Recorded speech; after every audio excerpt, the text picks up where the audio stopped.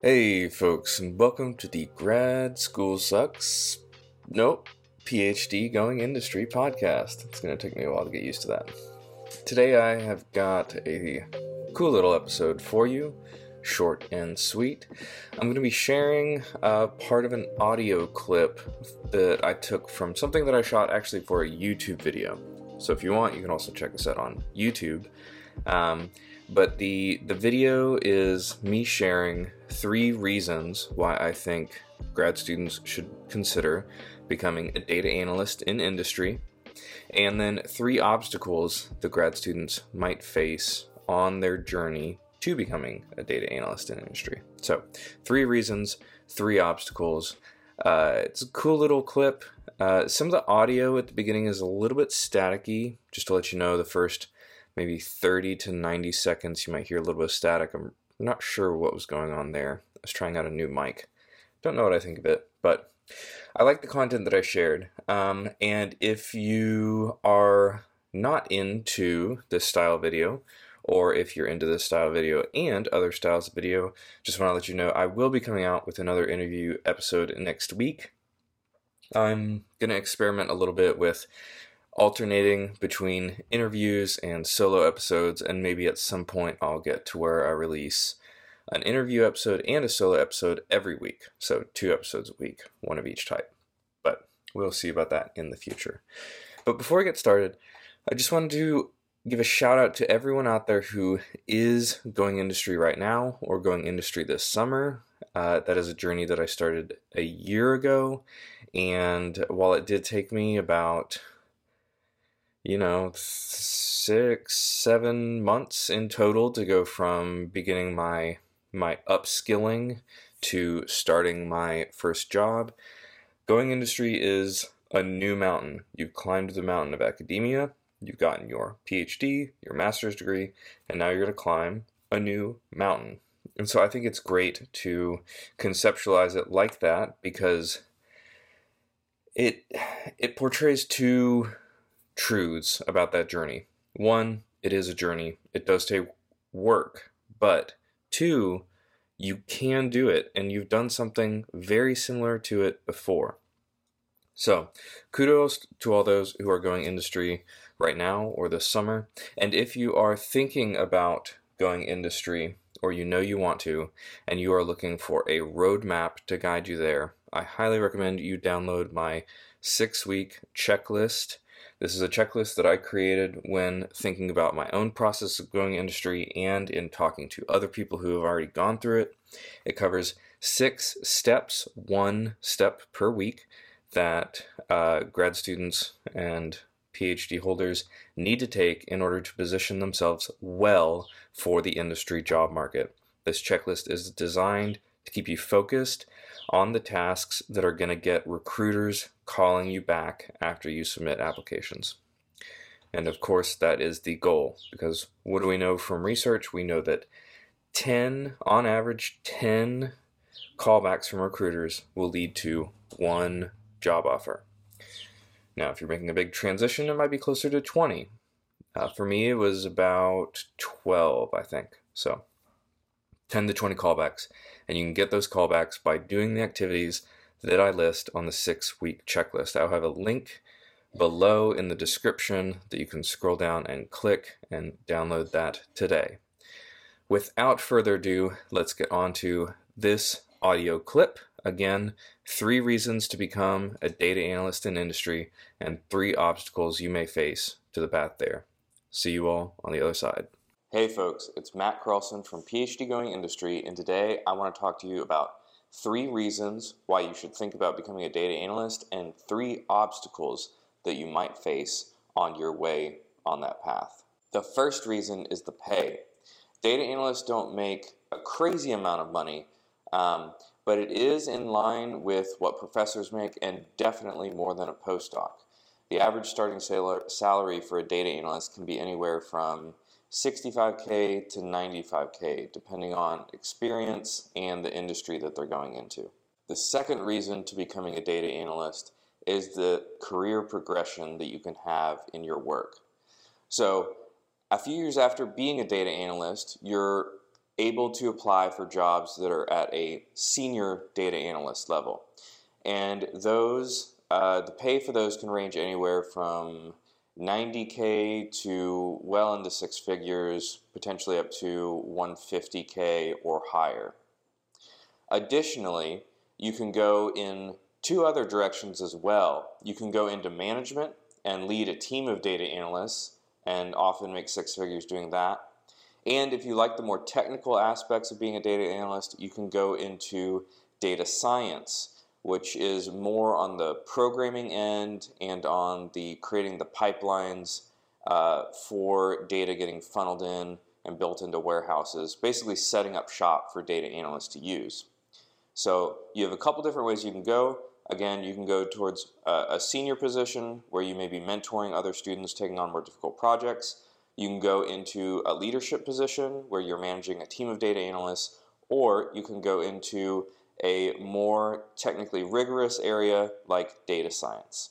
The third reason that I think being a data analyst is a great option for grad students is that there are many industries that need data analyst work.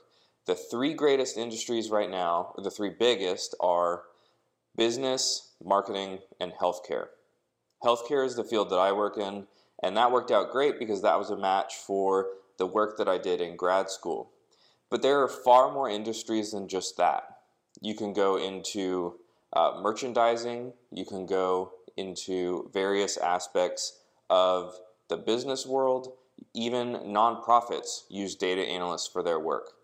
The need for data analysts is expected to continue growing, so I think the opportunities in many industries will continue to grow as the years grow on and data becomes much more of a central position in companies being used to help make decisions within the company.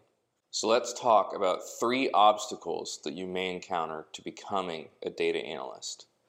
The first obstacle is that you're inevitably going to need to learn a new programming, coding, or statistical language. Most grad students will learn how to use programs like SPSS, sometimes SAS. Maybe if you're lucky, you'll learn how to use R. But those programs are often not used in the business world in data analyst work. The most common language that's used is SQL, or also known as SQL. And SQL stands for Structured Querying Language. It's essentially a language that allows you to access data from multiple what are called tables or large data sets and bring them all together. And this kind of the data warehousing is very common in the business world, where you have just enormous volumes of data that you have kept over the years, and whenever it's time to actually run some numbers, you have to access data from multiple places and bring them together using common keys or IDs across those data sets. So SQL is probably a language that you're going to have to learn to become a data analyst in industry. That being said, some companies do use other programs. For example, occasionally I use SAS in my work as a data analyst in the healthcare industry. I've heard many people say that they use R, although R is probably more common among smaller companies compared to enterprise companies, because R is free, which is great if you're a smaller company looking to keep your costs low. The downside is it's open source, which means it's a little bit more vulnerable and open to attack compared to some of the large, more enterprise softwares like SAS and SQL. Another language that you may need to learn at some point is Python. So Python is both a program that can be used for statistics, kind of like R, and at the same time it can be used for things more like coding, like more of like software development-esque activities. And so it's a little less commonly used for data analytics, although there are some companies that do use Python, and I have seen it on job descriptions. Which brings me to a great point. If you know the industry that you want to go in, just go ahead and start looking at job descriptions and figure out what kind of programs are typically used by people in your industry. Again, Python, SQL, and R are probably the most common ones you'll see, with SQL being the most common of those. So the next obstacle that you may encounter when transitioning to becoming a data analyst in industry is creating a portfolio. So portfolio is simply an online depiction of a project that you've completed that has something to do with data analysis. Typically, it involves showing graphs of the data, basically just like visualizations that can be done in R or a visualizer like Tableau or Power BI. And you also want to be able to show the code that you built in order to run the program or the little analysis part of your project, to basically show that you can actually do the coding. Most times you'll be using a publicly available data set to analyze and produce these results, because obviously you don't want to use private data from, say, a research lab that didn't want you to put the data out there, or a business that, obviously they want to keep their data in-house. But there's tons of publicly available data that can be used for portfolio projects. So, why should you consider doing a portfolio project? I encounter a mindset from grad students that essentially goes along the lines of, I've done all this work to get a PhD, I've been in school for years, I've grinded in order to hone my skills, and I know that my skills are relevant to industry, even though I may not have years of experience with the platform or the stats package or coding language they want me to use. Why do I need to do more free work in order to get a job? And I understand that feeling, but I would pitch it in maybe a little different way. Think about it from the recruiter's perspective. Their job is to find a solid candidate who meets the requirements and is someone who will be a good fit with the company and not leave anytime soon. There are a lot of folks who come out of undergrad and go straight into a job in industry where they are learning these skills every day. And when you take your PhD, and let's say you have a lot of skills in data analytics, you go into the free market and try to get one of these jobs in industry, you're going to be going up against people who have gotten, let's say, a bachelor's in computer programming or something business related having to do with analytics. And they may have 3, 5, or 7 years experience in industry doing the job. They may not know the level of statistics that you do, but they've actually done the job. And to recruiters, they are going to look like a safer bet because they've actually done the job.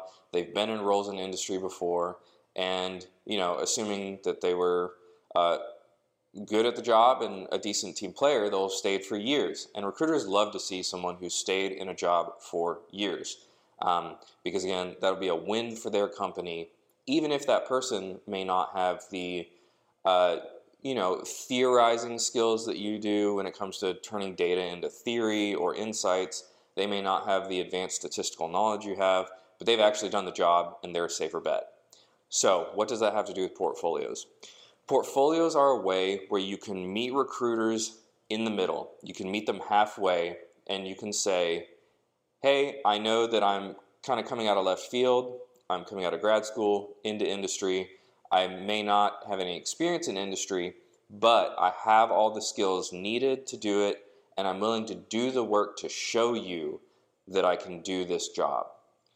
And it's a way of addressing experience gaps and skill gaps. Experience gaps are where you don't have something in your professional experiences section on your resume that shows that you've actually done the job that people are hiring for.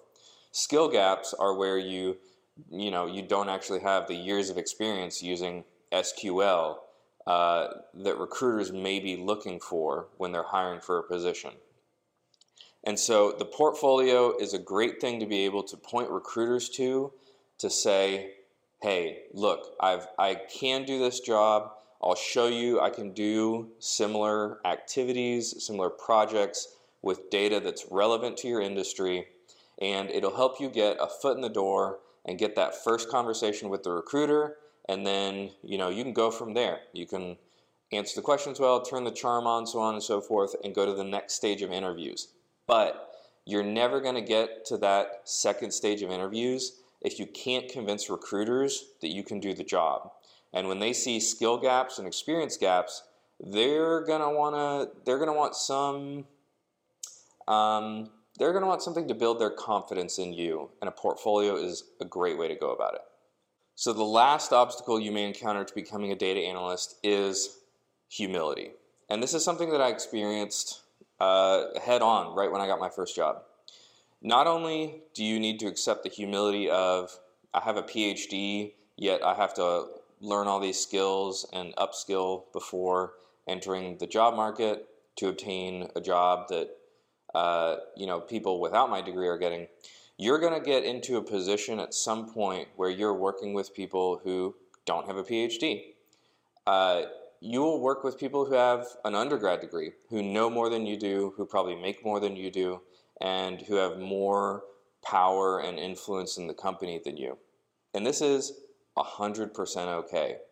And I think it took me a while to kind of like gain some perspective on this. But as a grad student, you chose to go down the path of taking on more education rather than going into industry and gaining direct experience. And those who went into industry and gained direct experience should be rewarded for taking that path. And it's not fair to expect that you as a grad student be able to come in and have the best title, the highest wages, and just be readily embraced into companies simply because you have a PhD, simply because you've been published or cited, simply because you've learned advanced statistical techniques. Embracing the humility of starting over is really part of the cornerstone of taking your PhD to industry. And I think it is true. I think you are starting over by going to industry. But I don't think starting over is a bad thing, and I think that it's something to be embraced rather than something to be resisted. So if you are ready to take your PhD to industry, I recommend you find a roadmap to doing that. And the easiest way to do that is to download my 6-week checklist that goes over 6 steps that you need to do, 1 step per week, in order to be prepared and launch a great career search and get a job in industry. Again, you can find that on my website at 6weekchecklist.com, and you can download it there, print it off, start filling it out, and get prepared to be applying to jobs in industry and get calls from recruiters. Thank you all. See you all next time. All right, there you have it. 3 reasons to become a data analyst in industry and 3 obstacles you may face on your journey there. I hope you enjoyed this little solo episode. Like I said, I will be releasing more of these in the future, probably alternating with the interview episodes. That being said, I do have an interview style episode next week coming for you. And if you are thinking about going industry, I cannot recommend enough. Download my 6-week checklist. It'll walk you through 6 steps that you need to take in order to maximize your chances of getting recruiters' attention when you're applying to industry jobs. 6-week checklist. You can scroll down and click the link in the description of this episode to download that today. Thank you all for listening, and I will see you all next week.